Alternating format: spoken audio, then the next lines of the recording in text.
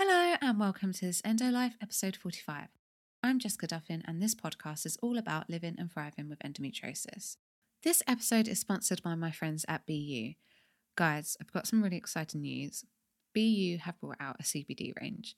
I know so many of us here in the UK have struggled to get our hands on good quality CBD, especially because there's really vague regulations here, and I just personally feel like I don't really know who to trust, and I feel that so many of the CBD products are £100 plus, and I don't really want to invest in a company or a product that is that expensive without knowing if it, what kind of quality it is. But BU are striving to provide the highest quality CBD products on the market. They have a pharmaceutical background, which means they have the science and knowledge to ensure that they're able to make the best and purest CBD products available. And I've spoken to them about this, and they are super passionate and feel really strongly about making sure that they are providing, just the highest quality products possible.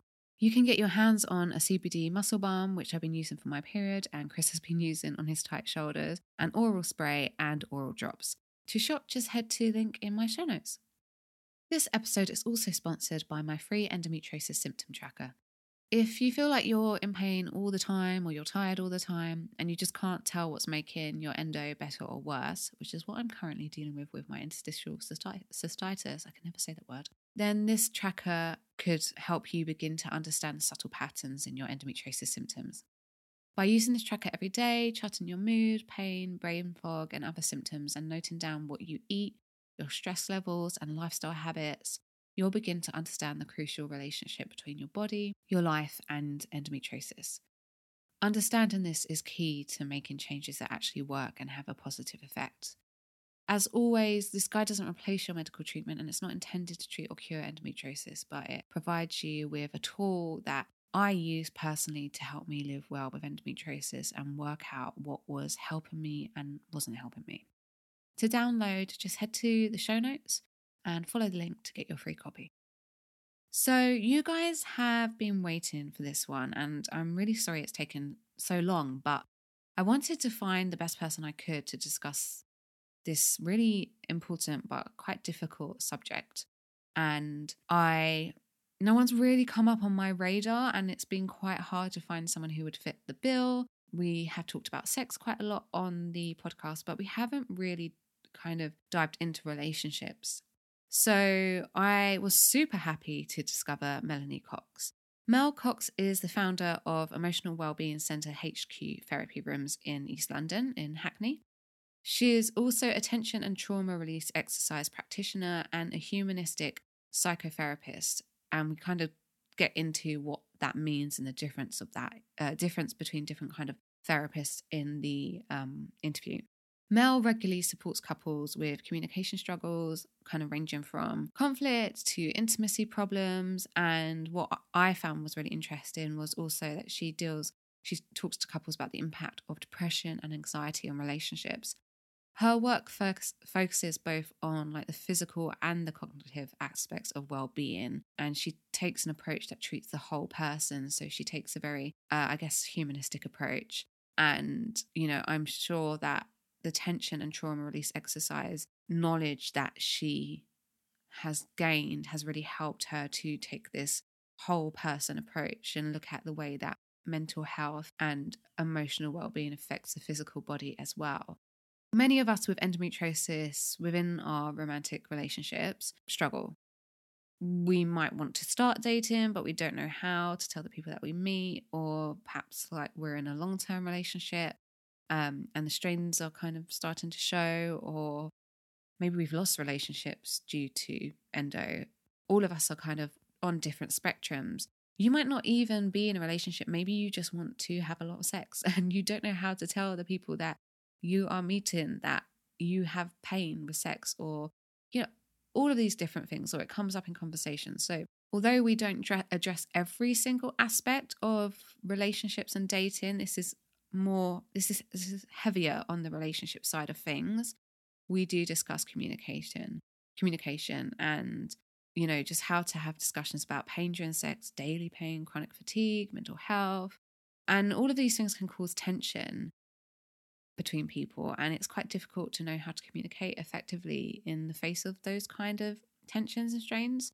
So in this episode, I talked to Mel about effective communication methods between either couples or kind of future partners or people we're dating, how partners can support someone living with endometriosis, and something that I personally felt was really important, understanding what makes a healthy relationship. And that might sound a bit random, but the reason why I've wanted to talk to Mel about that, and I mean, I say this in the interview, is that I've heard, sadly, people put up with abuse, and I've put up with abuse, and not being in a healthy relationship, not necessarily an abusive one, but not being in a healthy one because we don't have the energy or the strength to deal with it, or we don't know any better because that's what we've grown up with. And so we're in an unhealthy relationship, and that's making our endometriosis worse. So I really wanted to kind of discuss, what does a healthy relationship look like, and what should healthy communication look like, and how are you guys both supposed to interact in a relationship where there's a chronic disease present. I really hope this one is helpful for you guys, and I think and I hope that it should be helpful for your partners too, if they are interested in listening. So let me know what you think. I'd love to hear. Please leave me a review or send me a DM or an email and tell me what you enjoyed about this episode. And if I've missed any important questions, please send them to me, because I'm hoping to have future relationship experts on. So yeah, enjoy. You are the founder of HQ Therapy and a psychotherapist. And I feel that there's a lot of misconceptions around therapy. Could you tell us about what it is that you specifically do, and maybe kind of an overview of the different types of therapists available, as well as the work that you do with couples? Wow. So the types of available therapies and counseling is just so vast these days. It is. It's expanding, isn't it? It's expanding. Yeah. Different modalities seem to be created annually. But I guess I view the kind of therapies that are out there in three rough categories. There are new categories all the time as well, but essentially when you're talking about psychotherapy, we've got sort of behavioral work, psychoanalytical work, and relational work. Behavioral work falls into the category like CBT and working with addressing people's behavior, as is kind of given away by the name. Psychoanalytical work is more about the therapist trying to stay as blank and neutral as possible, giving the client the opportunity to work through things in a very clean environment, so uninfluenced by the therapist as much as possible. And humanistic or relational psychotherapy is more about the therapy room being a microcosm of the world. So in that small room, you get a chance to practice and experience what it's like to be in a relationship and learn skills that you can then take out and apply to the larger world. Developments over the years, when those sort of different modalities were in more strict categories, sort of in the 1960s, there's been more bleed between them. In a modern view of psychotherapy, most psychotherapies integrate various modalities from all of those different strands, some behavioral, some psychodynamic work in particular. Primarily transference is a very useful field or therapeutic approach that most therapists will understand and be able to use in their therapeutic work. But relational work is very much part of all three categories these days. Most people believe that the relationship between the client and the therapist is quite important, and the nature of that will depend on the therapist and the client and what that therapist or what that client is attracted to. So some people will be attracted much more to people who are very neutral and uninterfering. Some people want just to work in a very practical way, which maybe be more the behavioral type of therapy. And then some people are very much about wanting to have a relationship and wanting that to be as normal, in quotes, as possible. They don't want to sit in a room where they're with somebody who doesn't speak at all. They find that a bit disconcerting. Yeah. But other people find that really empowering, having this amount of autonomy. So what approach do you, what do you use? I'm trained in humanistic-based psychotherapy, so a whole range of them, from art therapy to body work to formative psychology, so a whole range of therapeutic approaches, but they all fall under this umbrella of humanistic or relational therapy, very much about working with the person in being in relationship with that person. Wow, yeah, that's a lot that you do, and I think that I personally resonate with that kind of therapy, because I've had I can't remember what you called it now, but I've had therapists who don't kind of say much or respond, and I wasn't really sure where to go with my conversation, with what I was saying, and I think I needed a little bit more back from them personally. Yeah, and I think generally in the modern world, that's more people are, because we have so much engagement and interaction with people through social media nowadays, but even before that, people are very uncomfortable with this idea that the therapist doesn't speak at all. Yeah. Not that it's wrong. I understand the approach, and it can be very effective. But because we're so used to having much more contact with each other, I suppose, however superficial that might be, when someone's totally silent, it can be very disconcerting, and it can trigger a lot of maybe abandonment issues, and that can be overwhelming for people. And they'd rather something that was maybe led them in a bit more gently. Yeah. So what's do you work specifically with couples, or do you work with individuals as well? Yeah, I work with couples and individuals, and with adolescents as well.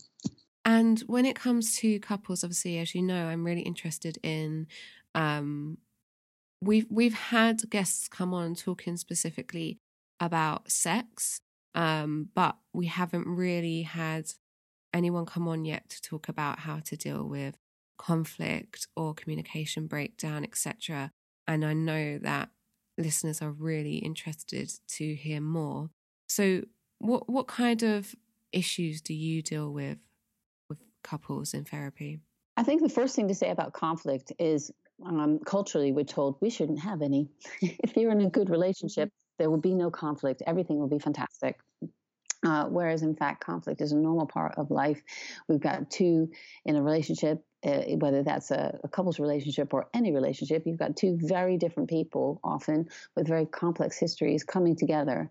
We often have a lot in common, and that helps those relationships begin. But invariably, we're going to brush up to a greater or lesser extent with things that we don't have in common, or things that clash with each other.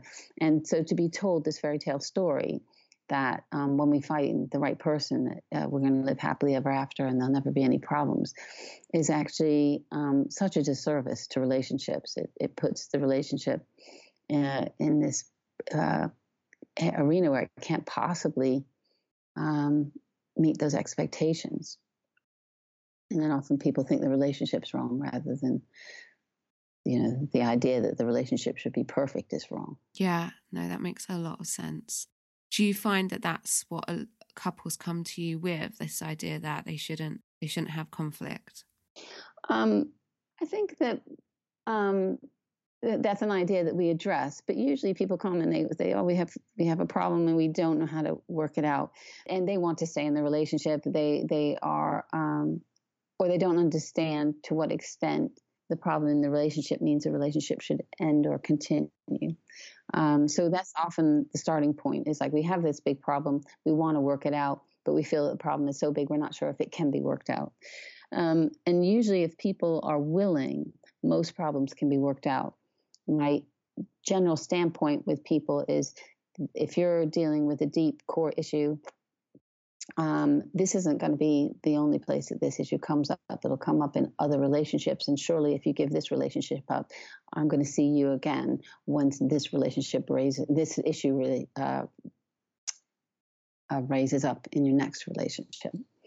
So even if a couple decide they're not going to stay together, looking at the detail of the issue that's being brought up is really important. Yeah, no, that makes a lot of sense.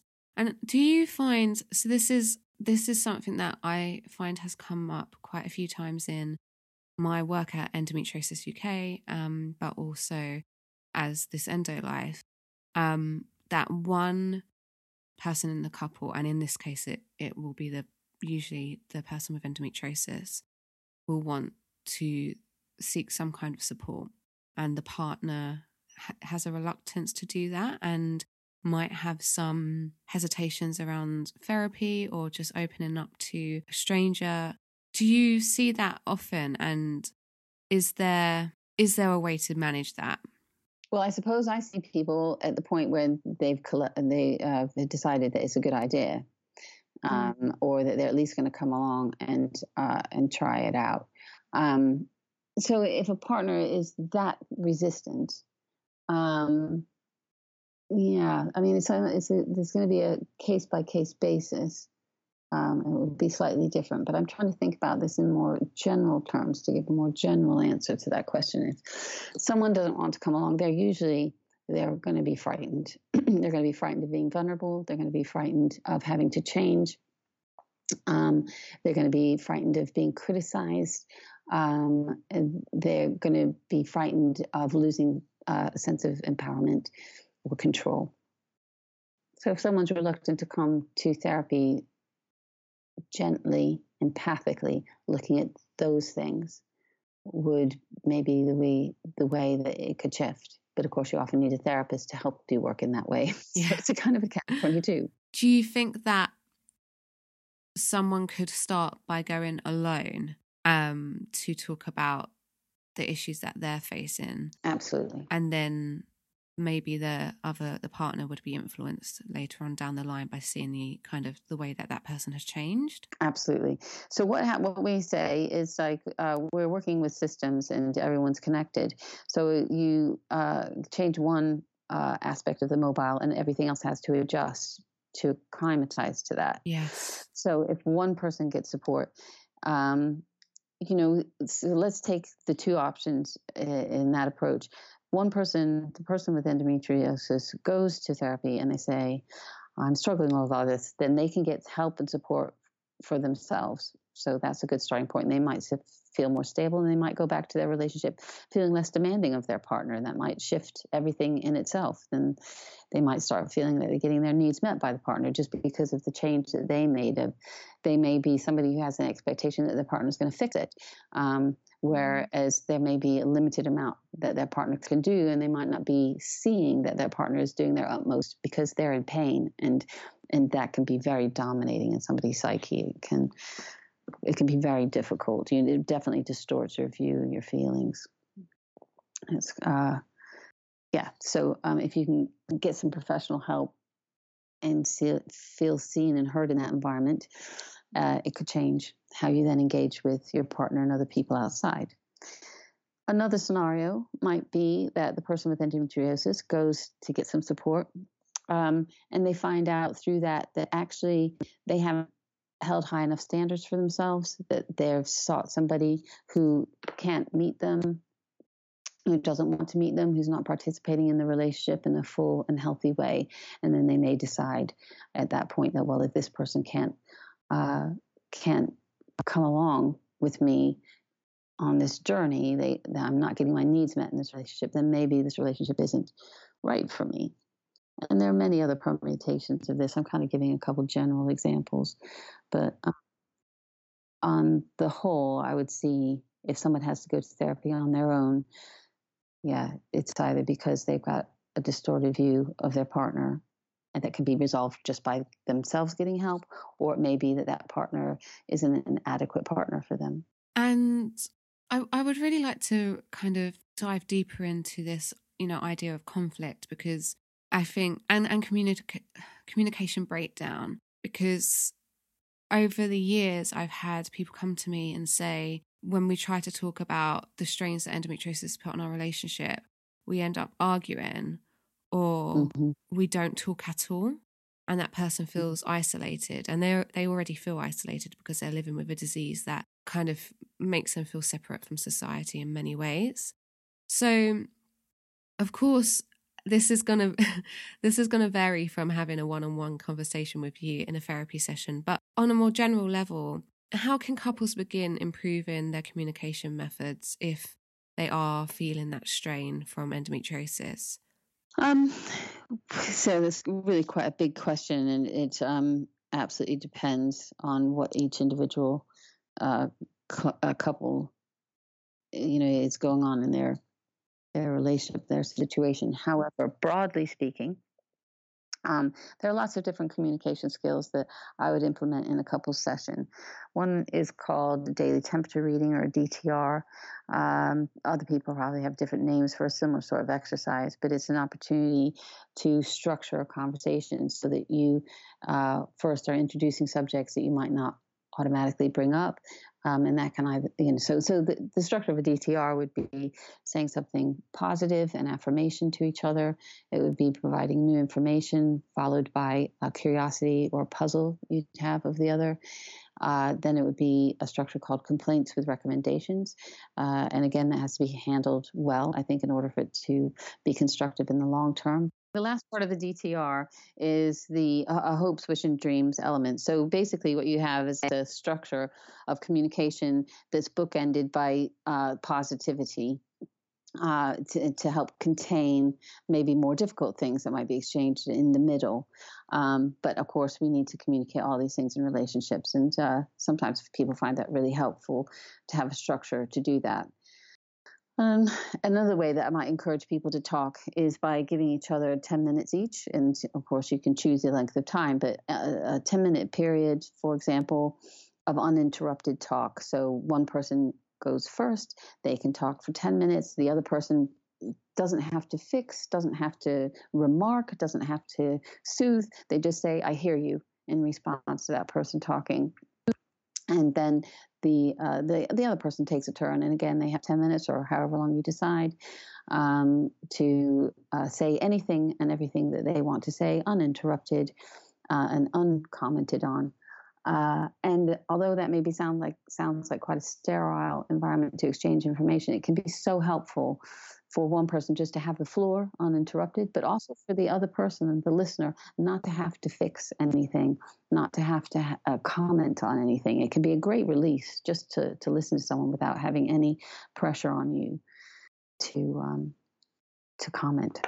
And so if you did the 10 minutes, say that someone did 10 minutes and they said something about what it was like for them to, I don't know, deal with their partner living with endo, and the other, like, once they've both had that 10-minute space, what would happen if that person still wants to respond? So they want to say, like, I understand, but I am dealing with X, Y, Z. Would you end the conversation at that 10-minute exchange, or would there then be space for feedback? Well, it depends on how sophisticated the couple is. But if this is early stages of someone learning how to communicate and work with conflict, I would ask my couple not to comment on anything said in that subject, in that particular place, to keep that that exchange and that kind of communication tool safe. You don't want to open up to somebody in that 10 minutes and then be attacked an hour later for it. Yes. So yeah, so the idea is that you leave it at least 24 hours before maybe bringing up anything that was particularly sensitive in that exchange. So that you've got time to let it settle, to not be reactive. And again, depending on how sophisticated the people are involved in this exchange, some people may be able to handle it better a few hours later. And certainly that's the idea, is that once we get good at this, at understanding ourselves better, at managing these things in a constructive way, then you can bring them up maybe more readily or sooner. But if it's, we want to give the other person space to be able to say what they need to say without maybe really at any point feeling attacked for it. I was going to say something else about that. And that is, there are lots of other skills that we would incorporate into these exercises, and staying with I statements, talking about yourself is another important aspect of doing these exercises. So you wouldn't sit there and we wouldn't encourage somebody to sit there and for 10 minutes say, you do this, you do that, you do this. We would say that if you're going to use this 10 minutes, you talk about yourself and you say, I feel this, I am this, my day was like this, I'm noticing this about my life or this about our situation. You don't say, you've done this or you made me feel. We try to, again, a good communication skill if you're dealing with conflict is to stay away from any accusatory statements like you should do, should, and made. Those kind of words can be quite stimulating. Yeah, of course. For another person to hear. If a couple didn't feel they were quite ready for therapy, but they did feel like they wanted to work more on their communication, are there any helpful and accessible books or any other resources that you would recommend to begin this journey? Absolutely. So one of my favorite relationship couple therapists are Julie and John Gottman. They have got lots of books out on relationships and how to communicate. They have a website that will send you regular, I think they're called marriage minutes. So twice a week, I think they'll send you out tips on relationships or communication or topics in relationships or anything, anywhere from between, it could even be, about pain potentially. So their organization is called the Gottman Institute. And so highly, highly recommend anything by them. They're so lovely. And they just approach it in this very human, kind way.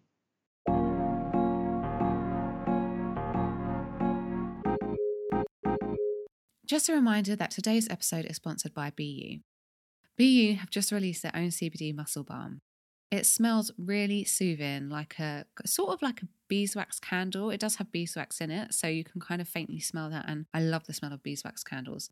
It's a really lovely texture. It's not too oily or sticky, so you don't have to worry about it getting on your clothes or kind of your clothes sticking to you. That's always kind of annoyed me in the past with other balms that I've used. And to top it off, it's totally natural and made simply with organic coconut oil, organic beeswax, organic argan oil, organic rosehip oil, organic geranium oil, eucalyptus essential oil, lavender essential oil, and cannabinoid-rich hemp extract with 300 milligrams of CBD. If you'd like to check out their CBD range, head to the link in my show notes and let me know if you try. I'd love to hear. This episode is also sponsored by my free endometriosis symptom tracker. If you kind of feel a bit overwhelmed by your pain and your symptoms and you really just don't know where to start with managing them, then tracking your symptoms over a couple of months or even just a month to see what your triggers might be could be really helpful. I've put together a free download that helps you track your pain, your mood, your brain fog, your bloating, where you are in your cycle, your eating habits, your stress levels, so many different things in a really simple and effective way. If you'd like to try it out, obviously it's free. Just head to the show notes, follow the link, and you can get your own copy.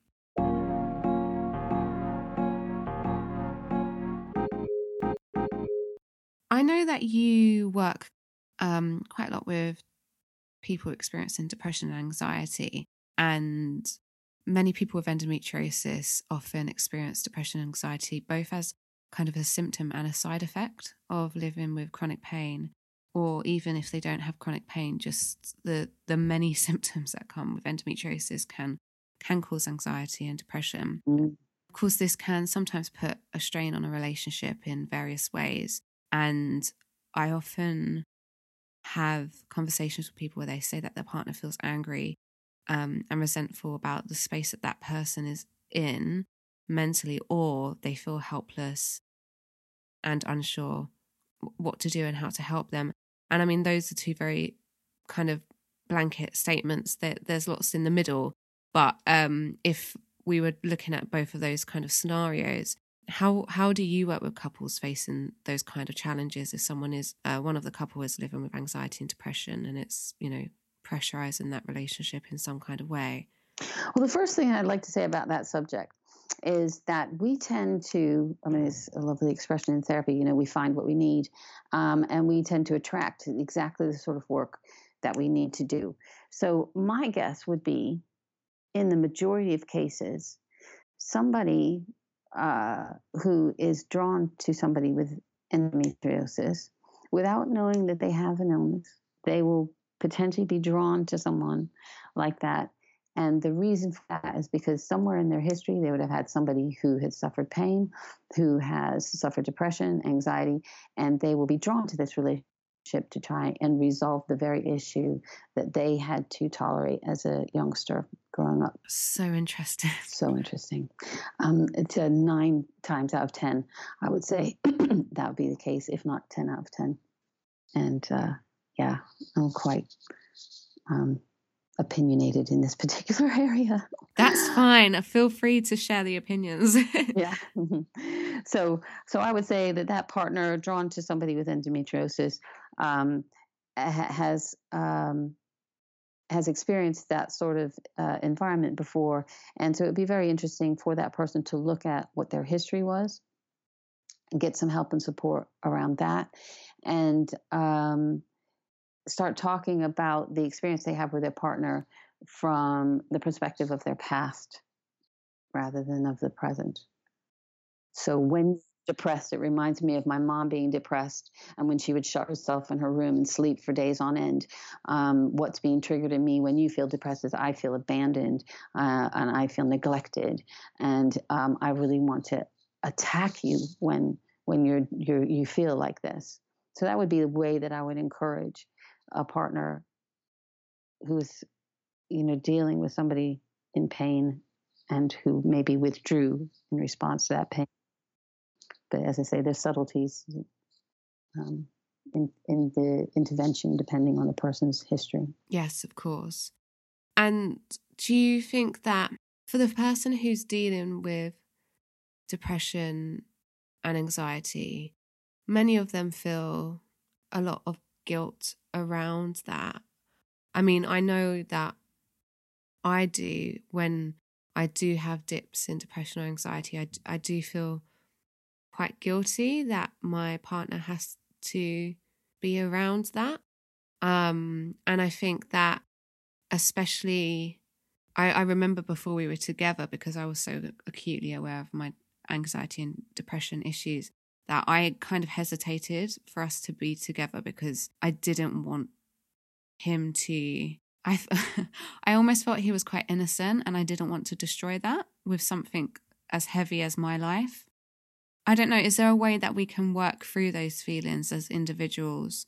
I don't know whether it's becoming more empowered around our condition or whether it's rethinking the way that we feel that, obviously I felt that I was inflicting some kind of injury on my partner. I just wonder if there's a way that we can cope with those feelings.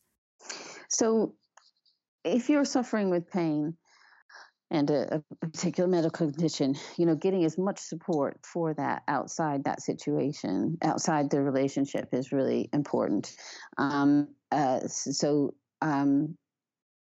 Working with the physical manifestations of that pain through other complementary therapies is the one thing I would highly recommend for anybody experiencing a condition like this or any other condition, because again, I'm very opinionated in this area, but I believe that most physical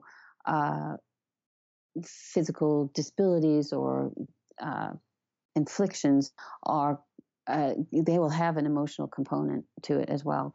And if it's manifesting through the body, it can be really helpful to work with it through the body, to support the body as much as possible. So there are some wonderful alternative therapies out there, as you may know,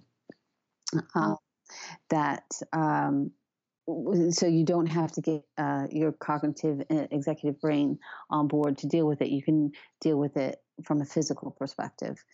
So there's some probably trauma or stress that's held in the body that needs support. And so getting that support both physically and emotionally outside the relationship is really important. Being able to talk about it from that perspective with your partner as I was describing the partner saying, "Oh, my mom had depression, so this is what's triggered me." You could say, "My stress manifests itself in this way, or this is a stress from my past, and I experience it like this." So I guess there's something in being disabled and feeling guilty that manifests for you. And that will have a history to it as well. And that would be interesting to delve into that history. I mean, I'm very acutely aware of my history, and I feel that sometimes where I'm 31 now, sometimes I feel like when I reference back to it, I'm like, well, I know I feel like this because of this. I'm like, well, when I'm being uncompassionate to myself, I'm like, well, when are you going to get over that? Like, how long are you going to keep referring to that thing? And, even now with the sense of you feel guilty, I could already come up with so many different scenarios that make sense, especially when I was 17, I was in a car accident and I broke my back and lots of other quite significant breaks and injuries. So I was in hospital for quite a long time. And my mum had to take time off work to come in and make sure that, just to keep me company. So that was probably there was probably quite a lot of guilt around that, especially just like, you get different like comments, people project in different ways, but a family member said, oh, make sure you give your mum compensation money because she's essentially like worked to look after you. Just those kind of things that, make you, just so, but I wouldn't. Sorry, so there it is, at the risk of doing therapy with you on your podcast. That's fine. Everyone knows everything. Yeah, that is a massive, significant, damaging effect of just one sentence for somebody in a vulnerable situation that could then perpetuate the pain because you're taking on not only the huge trauma to your body physically, but now also this mental and emotional responsibility you have to take on to look after the adult. You're the child, you're looked after by the adult. That's the way it is. This person who, I'm getting all vitriolic. The person who who said that to you obviously has issues of their own they're making you responsible for. It was never your responsibility. That was never your role to take on that. Crazy talk. Yeah, that's really funny because that sentence really, really stayed with me. Yeah. And I've always definitely I ended up using that money for starting my kind of career and my business. And I always felt guilty that I didn't give that to my mum. So it's like, yeah, that's just quite interesting that you said that. Obviously back to the question. So you were saying that reflecting back to that person explaining, this is probably to do with my past. And would you suggest any other methods, or would you kind of start there? I think gaining this deeper understanding is really important. I am a big advocate of emotional intelligence and that this should be taught to people from a young age. That is a terrible missing element of the education of people in our society. I so agree. Yeah. And so if we had some of these skills in addition to reading and writing, how much better off would we be? It's immeasurable, the impact that could have. And of course, I think the world is moving in that way slowly but surely. But we need to educate ourselves essentially. We're not taught what we need to know about ourselves and about emotions and about communication. And without that, you're starting just like driving a car without ever having a lesson. Mm. Is there, it's a similar question as before, but if you were not from a couple's perspective, but if someone wanted to kind of do this work and understand their past and, as you said, develop some emotional intelligence, do you have any resources that you would recommend on that kind of work? There's like a bazillion books out there on this. Again, I think starting with the Gottmans is a good place. There's stuff on attachment theory. There's stuff on kind of nonviolent communication. There's just, I mean, I'm picking out a few things that just show the range of information out there. It's where it start with what appeals to you, essentially. Go with the area that resonates with you. So if it's like communication you want to learn about, then Google that. There's so much online as well. Medium Digest, that's a fantastic resource. I don't know if you know that. No, I've never heard of it. Okay, it's an online magazine. You can tailor it to your likes and dislikes. So you go in and you choose the areas that you're interested in. And of course, it sends you stuff based on that. And so, yeah, you can pick out relationships. You can pick out communication. You can pick out pain, and then it will just send you articles related to that. Then they recommend books. They have their own blogs. People who write on these, they have their own businesses. So there's lots and lots of resources as a result of that. But you get, I think, 3 articles a month for free, and after that, if you want to get more, unlimited access is like £5 a month. So. Okay, that's great. I'll definitely put that in the show notes. I have noticed a pattern, which obviously I only know a certain amount of people. So this isn't fact. But I have noticed that I know many people with endometriosis who have found themselves in unhealthy relationships and quite abusive relationships, including myself. I'm safe now. I'm not in one anymore. And I think that it can be very difficult to deal with the reality of an unhealthy relationship when you're living with a chronic illness. Either there's kind of a sense of denial and not kind of picking up on it for a while, or there's that feeling that you are already so kind of exhausted by your condition that the idea of trying to work your way out of a relationship where maybe you're being threatened to, like, if you were to leave, your life would be at danger, or they were, threatening suicide, whatever it may be. Both of those scenarios I've been through. Then if you're already dealing with ill health, it's so difficult to manage that. And on top of that, I also feel like we're not actually, like you said, we're not really given an emotional education. And even though the curriculum is changing and they're going to be bringing in healthier relationships as from next year, from my understanding, I don't think they certainly didn't cover that at school for me.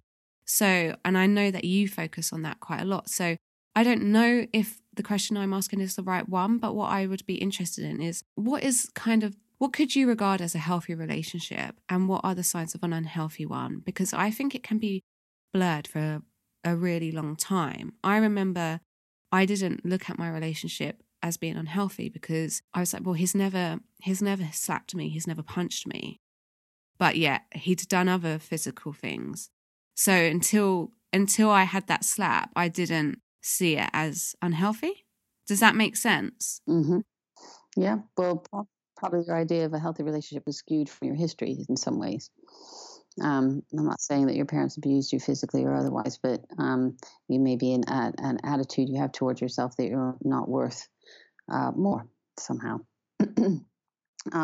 So I would certainly describe a healthy relationship as one where both parties can work through conflict, to have those skills to be able to tolerate discomfort and stay in communication is a very clear sign of health.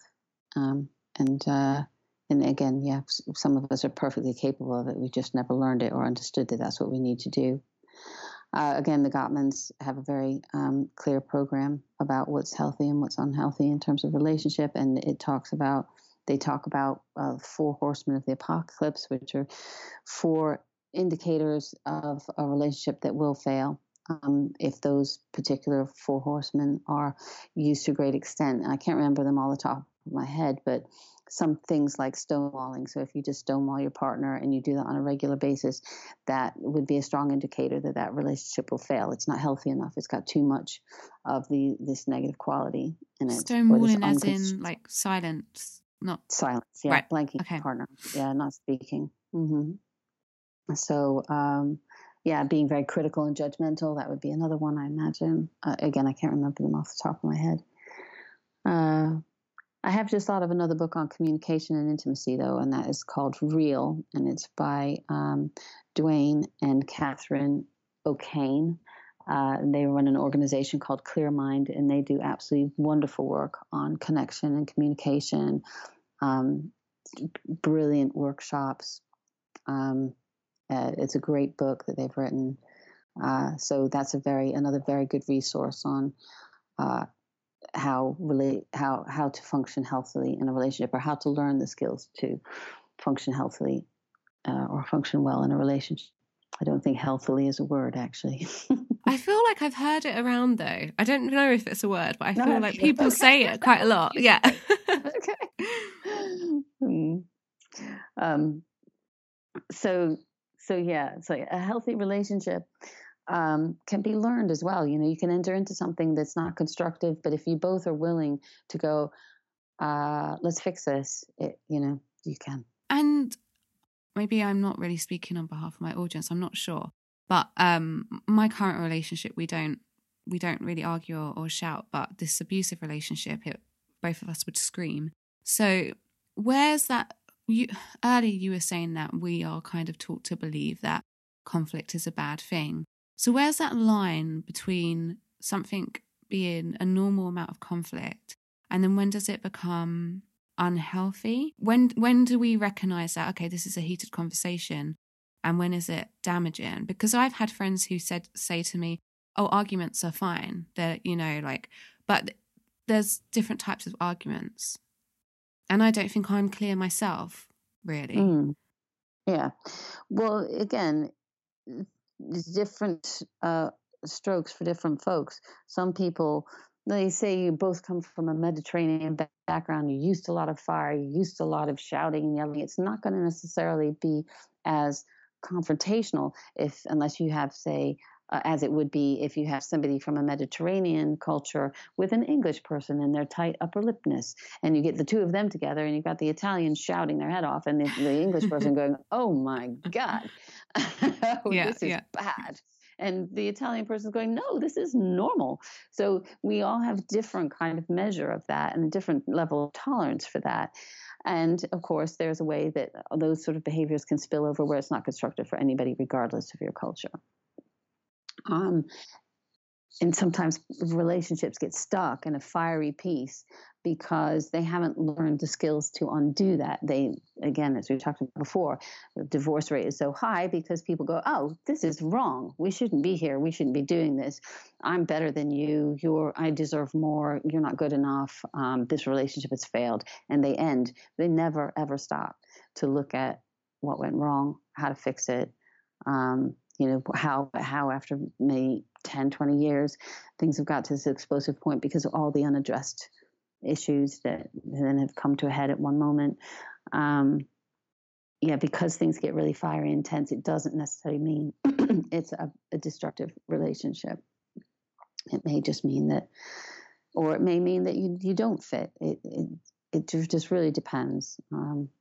Of course, there are certain behaviors that, whether it's a relationship that can survive the conflict or not, you need to take time out from it so that it doesn't escalate into something that's physically, mentally, or emotionally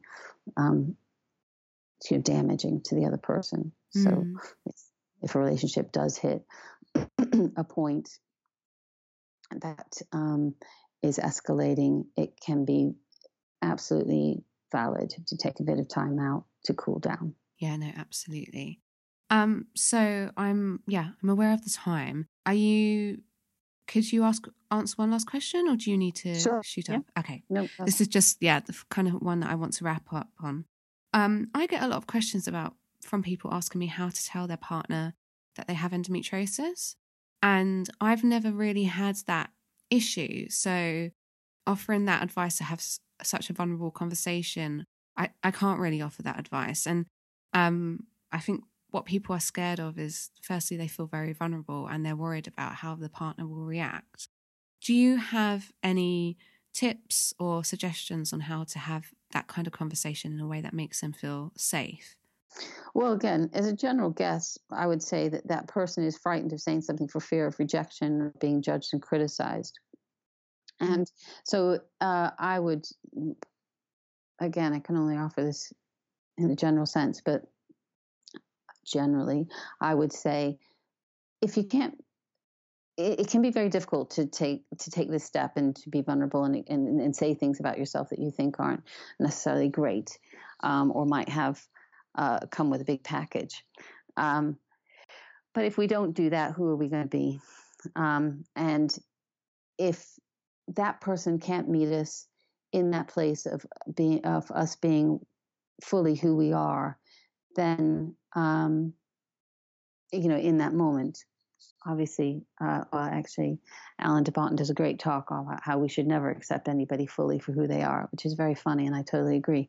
But if you're going to divulge something about yourself like this is personal, and that other person doesn't show any inclination of being able to cope with that, then move on. You're not going to find that out by staying in the relationship and not saying it, or you'll find it out, but it might be a more painful route. So I would say that, if you feel worried you're going to be rejected or judged, just know that when you say it, and see how that person copes with you as a result of you taking that risk, and assess the situation based on that or over a period of time. We often say in therapy, or I say in therapy, once can be a pattern. So if, say, this person is frightened of saying they have endometriosis, but they say it and that person criticizes them for it, if that were me, I'd be like, interesting. Okay, so that's interesting information. Yeah. Because if they're going to respond to me like this, is this just because I've triggered something from their history?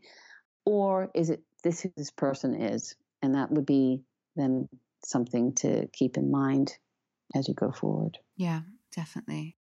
Thank you, Mel, so much for coming on. I'd love to have you on in a future seasons to discuss intimacy. And I feel that there's going to be more questions arising from my audience as a result of this conversation. So, it would be brilliant to have you on another time. Thank you so much for coming on and spending some time to chat about this. You're welcome. It's been a pleasure speaking to you. Really happy to answer any Q&As if you want to do things that way at any point. Yeah, that would be brilliant. Thank you so much. Hope you have a great day. Yeah, and you. All the best. Bye. Bye. So that's it. Thank you so much for listening. If you want to find out more about what I do or read more on endometriosis and living well with it, you can head to my Instagram page, which is this_endolife. You can head to my website, which is www.thisendolife.com, and you can also get a free guide to managing endometriosis naturally on my website.